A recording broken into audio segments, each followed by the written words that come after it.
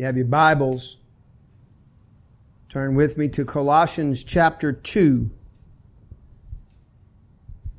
verse number 10.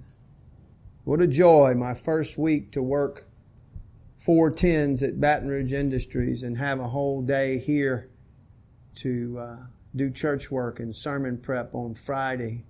Pray that holds.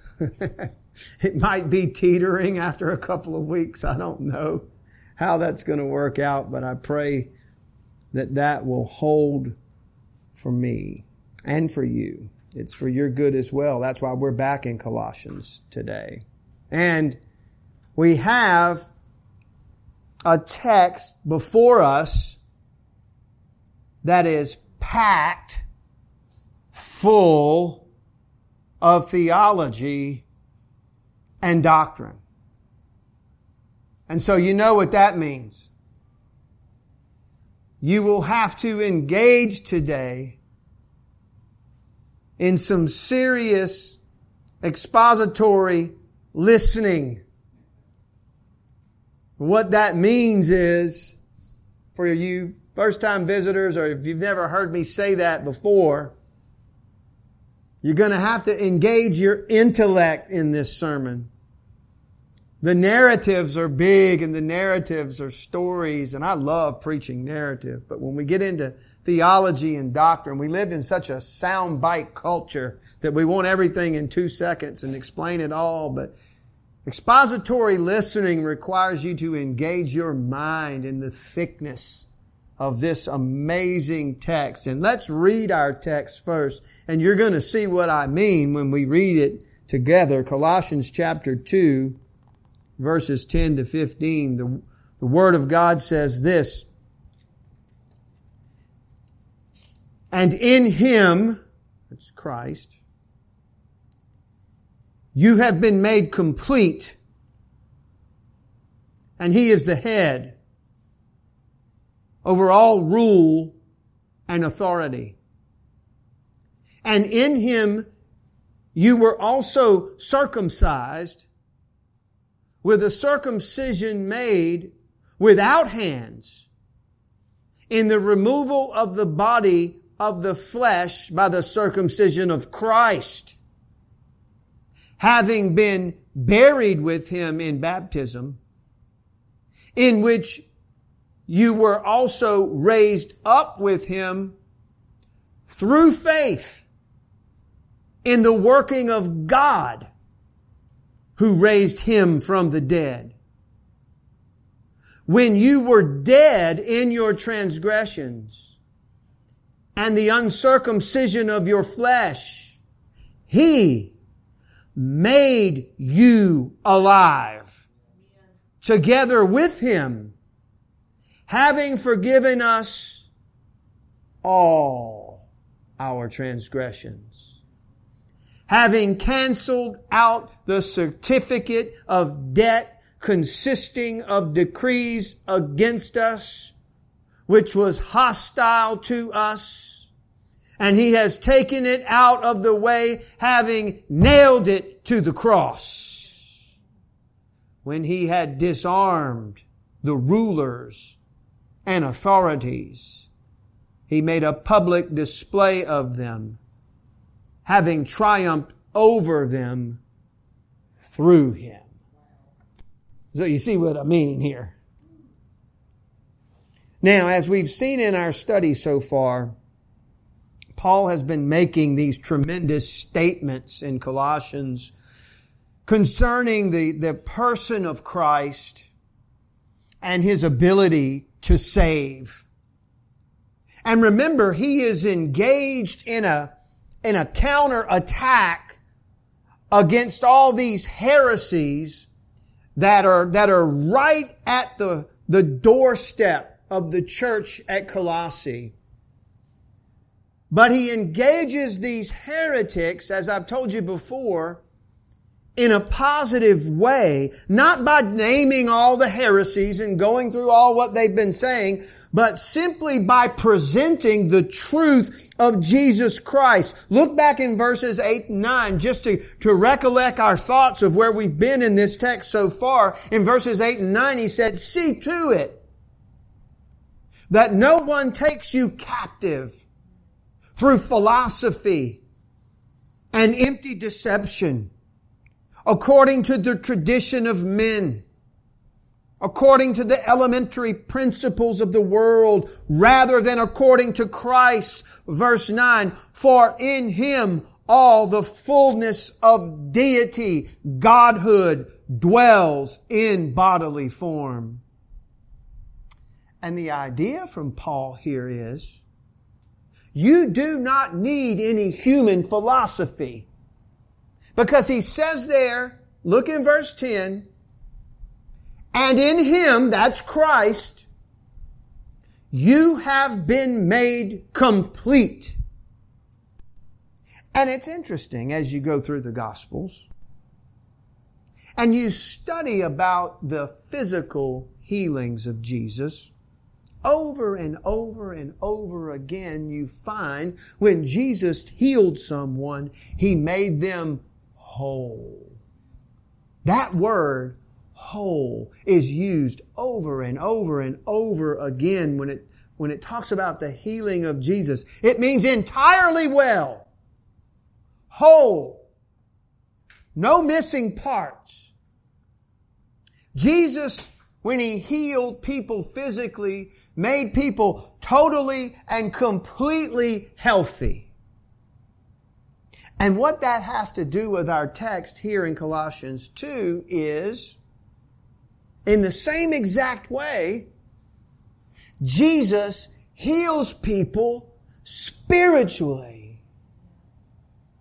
Again, look, in verse 10, Paul says, in Him you have been made complete. You could put the word whole in there. You've been made whole. When Jesus saves you, it is a whole salvation. You become spiritually, entirely, completely well. That's what Paul means when he says, if any man be in Christ, he is a new creation.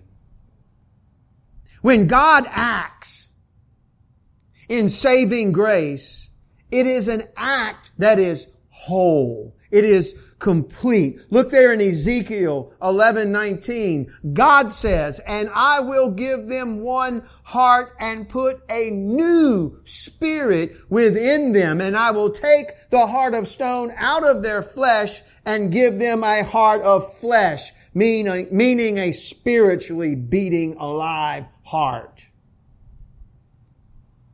And so, what Paul is driving at here is that when you come to Christ in saving faith, you were made spiritually whole. And just like a healthy man no longer needs medicine, you Colossians, you Christians in 2023, do not need human philosophy.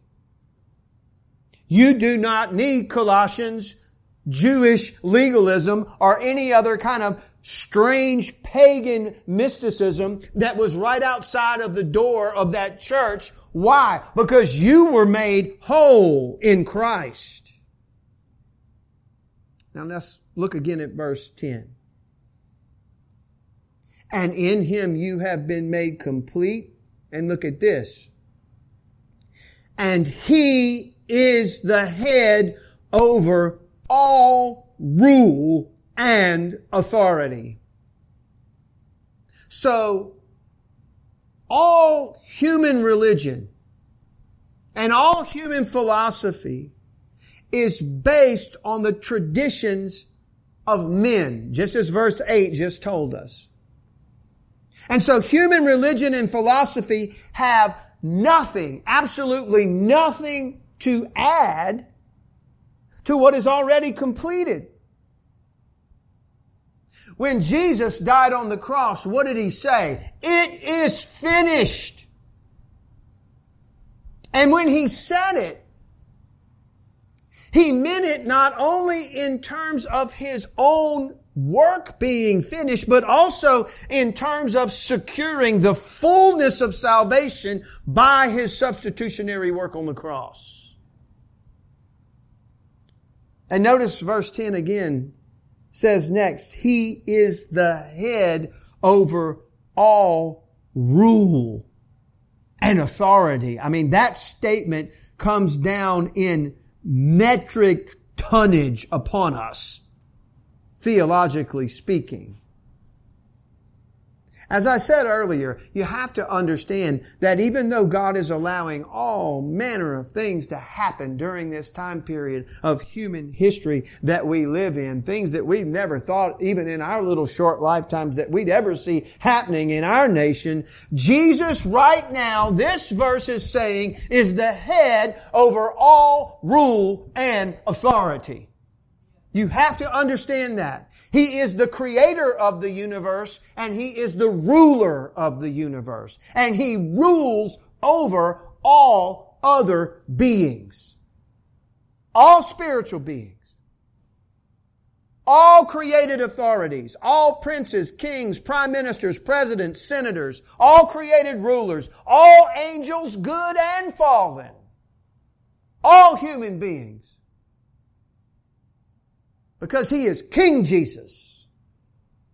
He is the ultimate King. There is no king that compares to King Jesus in all of human history. And remember, Paul is wanting to make this clear. Because again, the heretics were there at Colossae teaching that Jesus was some kind of lesser being, this emanation come from God that you had to follow that was kind of like an angel. So Paul is wanting to make it clear. He wants everybody to understand no other beings have anything at all to add to the work of Jesus Christ. Listen. Good angels can't make you complete. They can't even help you be complete. And fallen angels can't harm you once you are complete. Christ alone makes you complete. So Paul is delivering a hammer fist here to the heresy of human philosophy and religion, which tries to deny that Christ has the power to give a complete salvation. Jesus is the completer, if you will. He makes anything that He touches whole. Now, let's park here for a minute on this idea of completeness. What does it mean? Well, Paul is going to answer that in three ways in these verses today. Are you with me? Three kinds of completeness. One, complete salvation. Two, complete forgiveness. I love the last one, number three, complete victory. So let's dig in, shall we? Complete salvation, number one. Look next at verses 11 and 12. And in Him you were also circumcised with a circumcision made without hands, and the removal of the body of the flesh by the circumcision of Christ, having been buried with Him in baptism, in which you were also raised up with Him through faith in the working of God who raised Him from the dead. Now there's a whole lot there in that economy of words, right? And we get circumcision all in there, and as Gentiles we start saying, wait, what is going on here? So as always, I've spent all week trying to condense this and break this down to where we all get it. And first you have to remember, again, that Paul is battling this crazy mixture in this church at Colossae of pagan beliefs, Jewish legalism, and along with that, they're trying to bring the idea into the church that along with faith, you have to be circumcised. If you remember, the Judaizers tried to do that in the church at Galatia, saying basically, hey man, it's great that you have faith in Christ. That's good. But guess what? In order to actually be saved, you're also going to have to go through circumcision. Surgical salvation. And Paul wants to come along and say in verse 11, look there, and in him you were also circumcised. How so? How could the Colossian Gentiles be circumcised? Well, look next in verse 11 and you'll find out. With a circumcision made without hands. No surgery here. We're not talking about a physical operation. We're talking about a spiritual operation here. And you know the history of Israel, how every little Hebrew boy was circumcised physically on the 8th day after he was born, and that was the sign of his belonging to the covenant and the nation of Israel. And for the Jews, for most of them, that was it. You were good to go after that. You're a covenant child of Abraham. You're in the kingdom. Now, I want you to know there were some spiritual Jews, a remnant, down through history, that believed that circumcision was only an outward mark of a man who was inwardly committed to God. And they were right about that. And God in His Word has always made that clear. There are many references in the Old Testament to uncircumcised hearts. But in the majority report, it was that physical circumcision that the Jews were counting on. But here in verse 11, Paul says, and in him you were also circumcised with a circumcision made without hands. You, believer, you have had a special circumcision. This is spiritual surgery. Only Jesus can perform this surgery.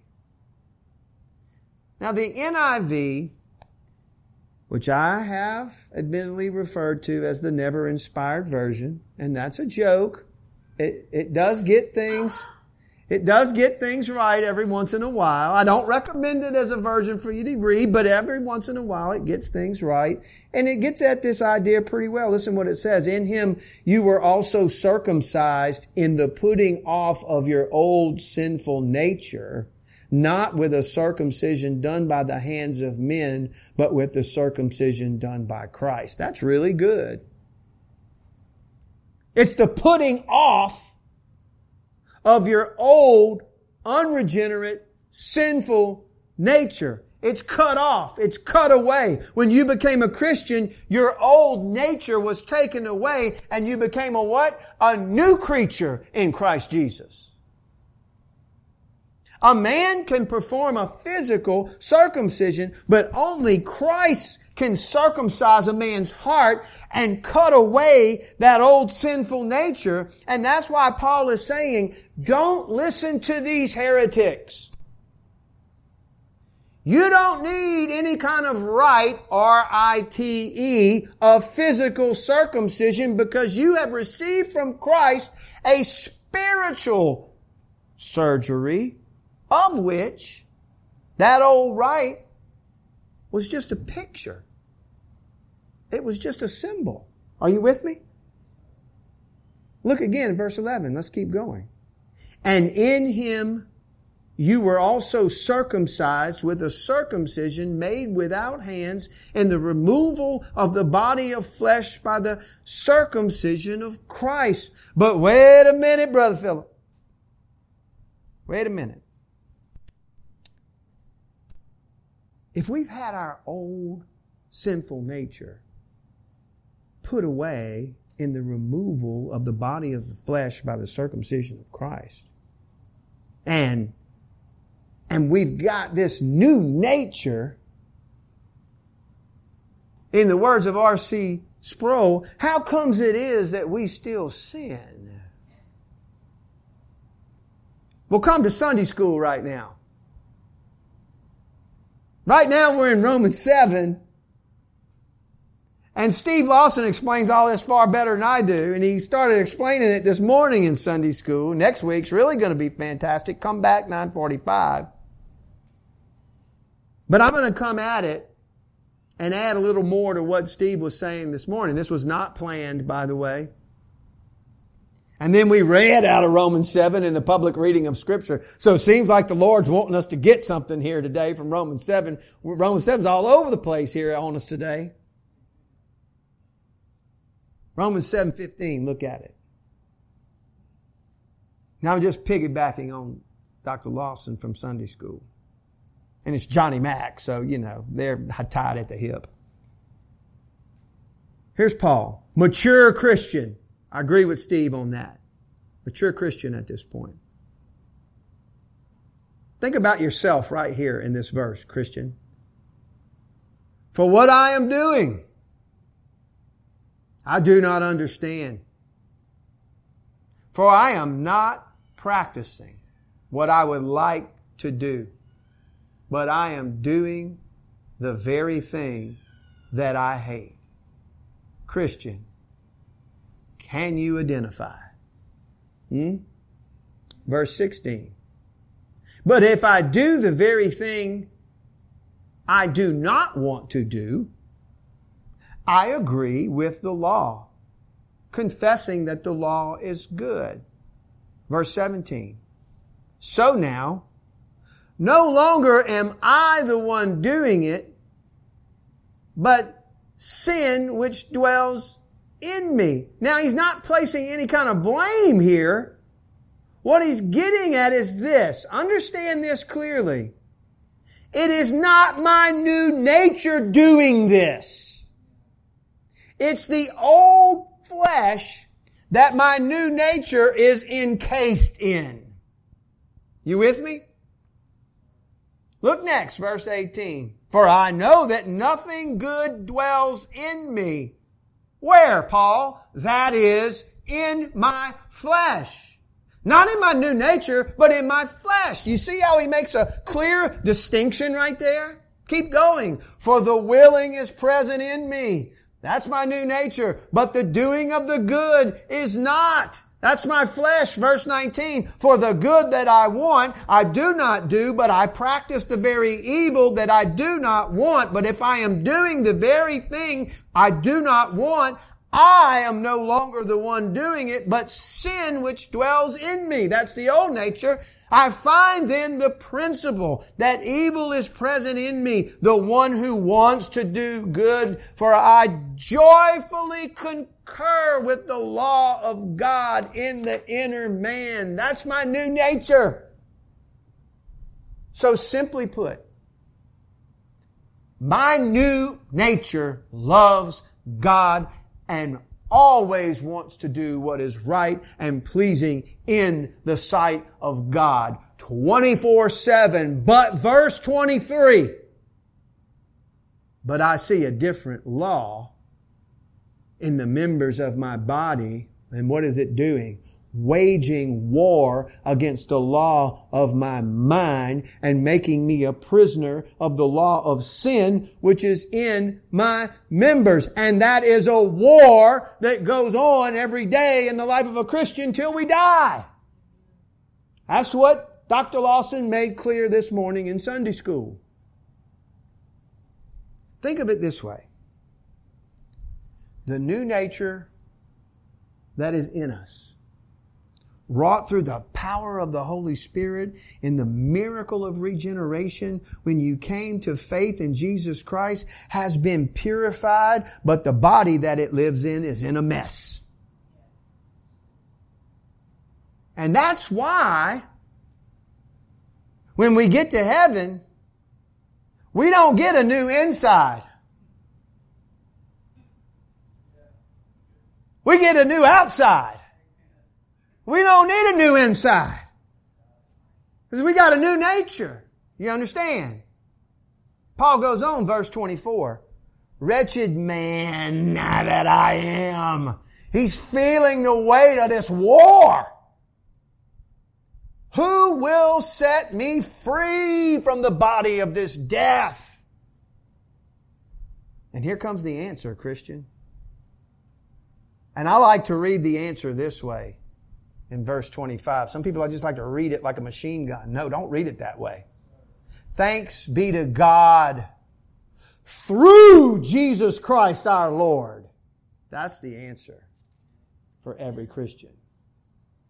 So then, on the one hand, I myself with my mind am serving the law of God. My new nature is Godward. But on the other, with my flesh, the law of sin, my flesh serves the law of sin. Do you see the distinction? And we're going to go more into depth with that with Dr. Lawson next week. 9:45, be there or be square. That is how we are all now ordained to live as Christians in this world. Just like that. New creation life, new creatures, new nature, but surrounding it is the flesh which wars against the new nature. And guess what God is doing? God is using that war within us to grow us, to mold us, to shape us, to conform us, Romans 8:29, to the image of Christ for His glory and to prepare us for His presence in heaven. That's what it's all about, folks. So when you came to saving faith in Christ, that was the end of your old nature. Yes, you still struggle with sin, as I explained, but you don't need anybody or anything to get you more saved. There's some people teach about the second blessing. No such a thing. You can't get more saved. That's like saying I was married and now I'm more married. You're either married or you're not. You don't need anything to be added to the new nature that you've been given except to strive daily to bring your practical behavior into harmony with your new nature. That's your obedience every day. Okay? And again, Steve stole my thunder this morning in Sunday school. Paul teaches that the primary way of how we do this is in Galatians 5:16, so I'll just quote it. But I say walk by the Spirit, and you'll not carry out the desire of the flesh. That's how you deal with this war. You walk by the Spirit. You come to church. You worship with God's people. You study His Word. You live and grow. You desire to be obedient. You carry it out. All the rest. Now go back to our text in verse 11. It's taught us you have new life. Christ has circumcised your heart, taken away the old nature. Colossians, you don't need that outward sign of circumcision. And then he goes a step further. Look at verse 12. Having been buried with Him in baptism, in which you were also raised up with Him through faith in the working of God who raised Him from the dead. He's saying, after all, you've had your own right. Guess what it's called? Baptism. And no, Paul is not teaching baptismal regeneration right here. Well, of course he wouldn't do that. Why would he get rid of one ceremony just to bring in another ceremony? Right? He would never say the change from spiritual death to spiritual life is done by water. Just like it's not done with circumcision. That wouldn't even make any sense. What he is doing is giving you a picture of the union that the believer has with Christ. Water baptism is a magnificent picture of the believer being placed into Christ. You became a Christian. It is as if you were buried, you died in your old unregenerate sinful nature, and you rose again in newness of life. Look again, verse 12, through faith in the working of God who raised Him from the dead. Meaning just like God raised Jesus from the dead, in the same way He raised you from the dead when you believed savingly in Christ. Your old life died and was buried, and you rose in newness of life. And notice in the verse, it's all in the working of God through faith alone. And here's a news flash. You're either spiritually dead or you're spiritually alive. That's the only kind of two human beings there are in the whole world. There's no middle ground. Every single human being on planet Earth is either one or the other. Now, there's a second element of being complete in Christ in this text, and it is complete forgiveness. What better doctrine can there be for us than that doctrine right there? First element emphasized completeness of salvation apart from ritual. This emphasis emphasizes the completeness of forgiveness apart from any work. Look at verse 13. When you were dead in your transgressions and the uncircumcision of your flesh, He made you alive together with Him, having forgiven us most of our transgressions. Is that what it says? No. It says all. All of our transgressions. Keep going. Verse 14, having canceled out the certificate of death consisting of decrees against us, which was hostile to us, and He has taken it out of the way, having nailed it to the cross. Like Roger said Wednesday night, I should just read this text 5 times and this I'll go home. We're done. I can't do justice to this text. I'm going to try. Notice again verse 13. The he and the him contrasted with the you. And you were dead in your transgressions and the uncircumcision of your flesh. Now that sounds really bad, right?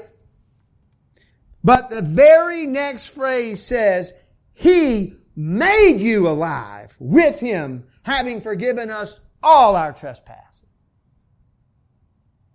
You were in bad shape. I was in really bad shape. But He made you alive together with Him. Folks, that's your union with Christ. Being dead in your transgressions, dead in your sins means spiritually dead. I hate to tell you, but you were born into this world physically alive, spiritually dead. DOA the moment you came into the world. For an illustration, John MacArthur says, when you go to a funeral, everybody moves around but the one in the casket. Everyone files out of the funeral home on their own but him, because he cannot respond to anything. And that's what spiritual death is. You are on your own, in your own power and strength, unable to respond to God. You are completely locked into the world, the flesh, and the devil. You are alive physically, but you are a spiritual corpse, the real walking dead. Yes. But God. Oh, God was on the move. What's the one thing a dead man needs the most? Life. What did He do? He made you alive together with Him. Who's that? Christ, having forgiven us all our transgressions. Incredible. Who deserves that? Nobody. It's all sovereign grace. You hear people say, I found the Lord. No, sir. No, ma'am. You didn't find the Lord. He found you. We have no more power to overcome our spiritual deadness than a physically dead man has to come out of that coffin. And what Paul is trying to say is that this is all so fantastic, Colossians. Please evacuate from your mind needing to add circumcision or anything else to the perfect finished work of Christ alone. Don't let them in the door. Being given a new heart and a new nature and having a complete new relationship with God and eternal life. Oh, folks, look, it can be summed up in 2 little words. And that Paul, he just wants you to make sure, real sure that you get this in just these verses alone. And as we put them on the screen, I want you to look for this little phrase in each verse and look for them as they go through the screen. 2 little words. Look in verse 10. Do you see it there? In Him. You see it? Look in verse 11. In Him.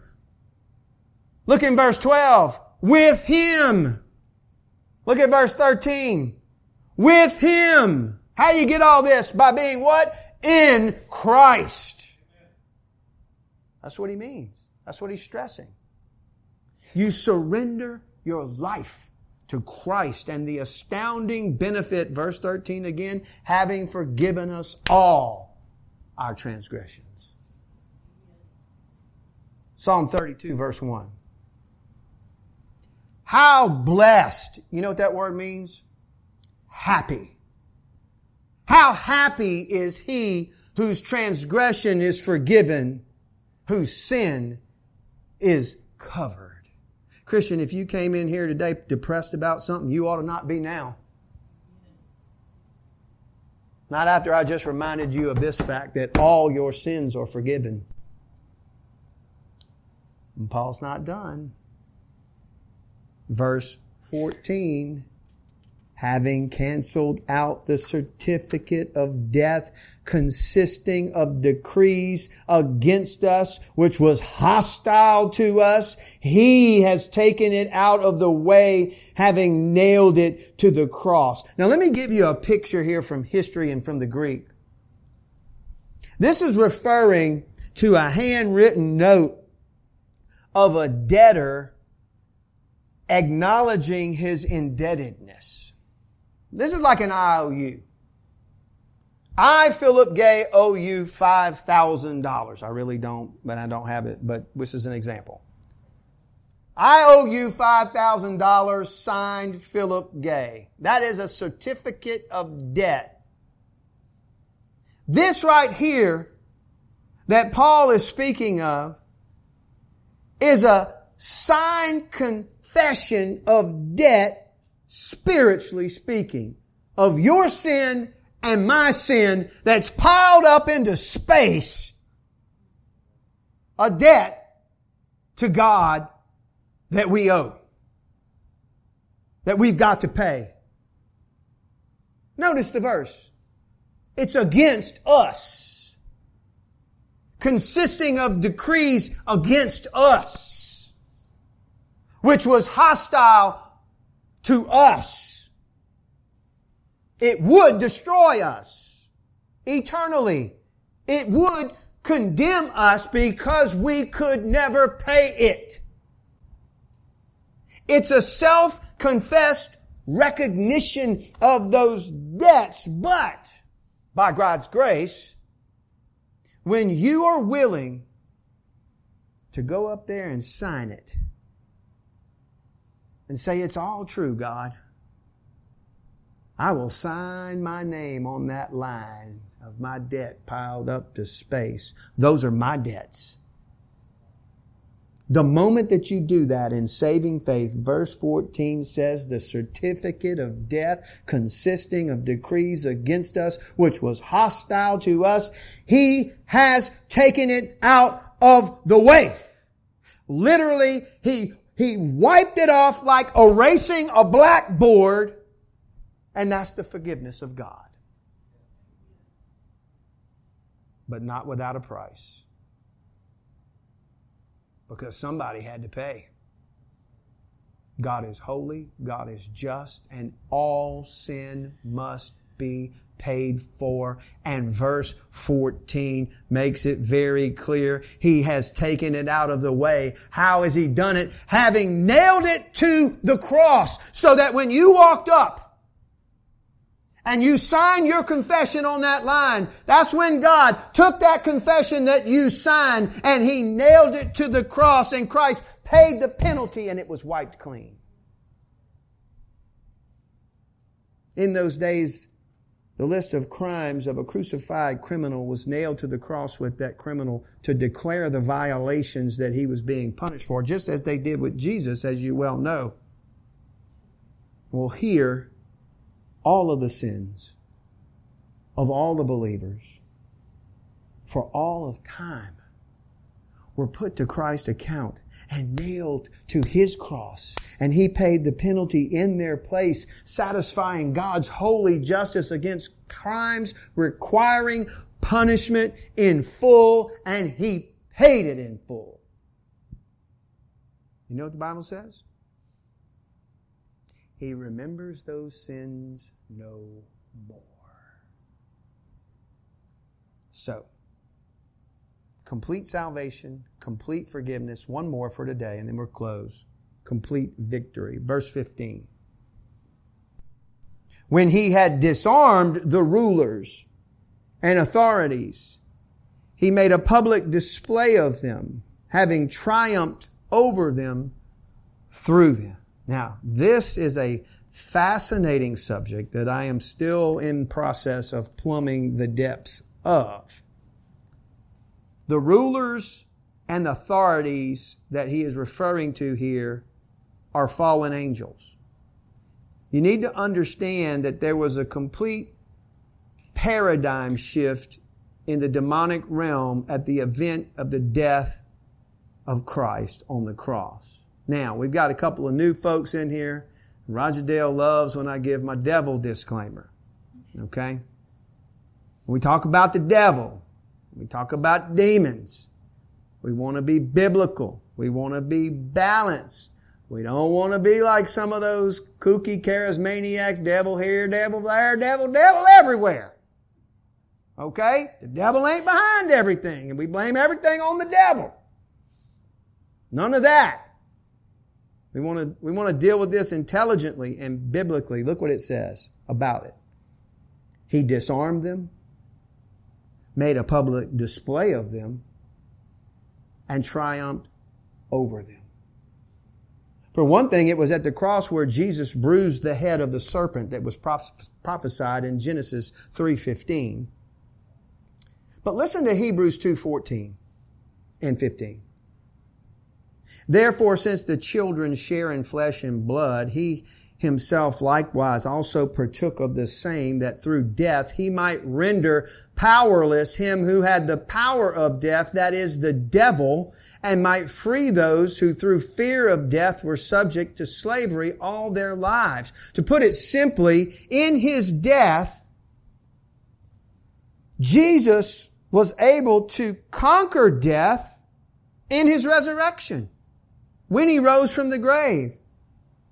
And by conquering death in that way, He rendered Satan powerless against all people who are saved. All Christians. Because for the believer, death is swallowed up in victory. John Piper writes also about this, verse 15. Listen to what he says. It's good. When Christ died for our sins, Satan was disarmed and defeated. The one eternally destructive weapon that he had was stripped from his hand, namely his accusation before God that we are guilty and should perish with him. When Christ died, that accusation was nullified. All those who entrust themselves to Christ will never perish. Satan cannot separate them from the love of God in Christ. I thought that was a good explanation. And in addition to this, hold on to your hats. We find a most interesting reality in 1 Peter 3:19 and verse 20, speaking of Christ. It says, in which also He went and made proclamation to the spirits now in prison, who were once disobedient, when the patience of God kept waiting in the days of Noah during the construction of the ark, in which a few, that is 8 persons, were brought safely through the water. Now, John MacArthur in his study Bible writes this. Between Christ's death and resurrection, His living spirit went to the demon spirits bound in the abyss and proclaimed that in spite of his death, he had triumphed over them. The spirits in prison refers to fallen angels who were permanently bound because of heinous wickedness. In fact, Jude refers to this, I believe, in verse 6 of his epistle where he writes this, and angels who did not keep their own domain, but abandoned their proper abode, he has kept in eternal bonds under darkness for the judgment of the great day. Now, this is some juicy theological stuff right here. And there are all kind of different theories about what this is talking about. Okay? Some say that these angels that Jude says, who did not keep their own domain, but abandoned their proper abode, that Peter refers to as once disobedient, are the fallen angels of Genesis 6, who found the daughters of men beautiful and took wives from them, which produced the Nephilim. Now, we don't have time to get into all that. Okay? Very interesting. Very entertaining viewpoints. I've been listening a lot about this from the different angles. I'll say I'm much more now on the literal side of this than the symbolic line of Seth interpretation. If you want to talk with me about church, after church about that, I love talking about this subject. But let's get to the bigger point by way of application of our text for today. It does seem very clear from Scripture that when Jesus' body went to the grave, His spirit went into the place where this particular group of demons were bound, and He proclaimed victory over them. That's very clear. He proclaimed triumph. Look again at verse 15. When He had disarmed the rulers and authorities, He made a public display of them, having triumphed over them. MacArthur says, as Christ was suspended and suffering there on the cross, no doubt the demons were having a carnival. Oh, they thought and imagined that He was their victim up there, but how wrong they were. Because He mastered over them even in His death. And for Paul, take it back to what exactly who he's writing to, these Colossians. The cross and the resurrection are the answer to the heresy deceiving the minds of the people in Colossae. There's no point in paying tribute to principalities and powers that have been defeated by Jesus in total victory. So don't listen to them. Now listen to me. As wild as it seems to us, and it does seem wild, I agree with you. There really is a supernatural, unseen realm that you can't see with your eyes that's made up of good angels that are sent to us as ministering spirits, as the Bible says, and fallen angels. And some of those fallen angels are bound, and some of them are roaming around wreaking havoc on the earth. But all of those are headed one day to the lake of fire, including Satan himself. Okay? That's real. If we believe the Bible, if we believe the authority of Scripture, the Scripture makes that clear. What a day it's going to be when we get to heaven and we find out what was really going on all around us that we couldn't see. We're going to be like, wow! But for man in general, especially today, who has this underlying fear of being crushed sooner or later, because death is coming for all of us, by an intimidating universe and cosmos that he really cannot explain. Really. And he knows it. There's only one message of hope that comes firing and shining through it all. Jesus Christ and Him crucified, dead, and buried, and rose again is the Lord and the King of the universe. That's the only message of hope there is in all of this. And all of the forces of the universe, good angels, fallen angels, human beings, all creation are subject to Him as Creator and Lord and Conqueror. And as believers, because of Christ, we fear nothing. We fear nothing.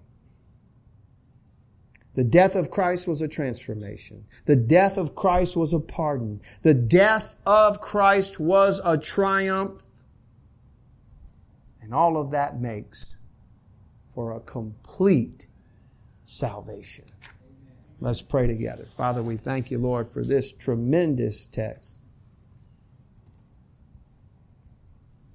I feel like such a babbler trying to preach these amazing words. But you got to have a preacher. How will they hear if they don't have a preacher?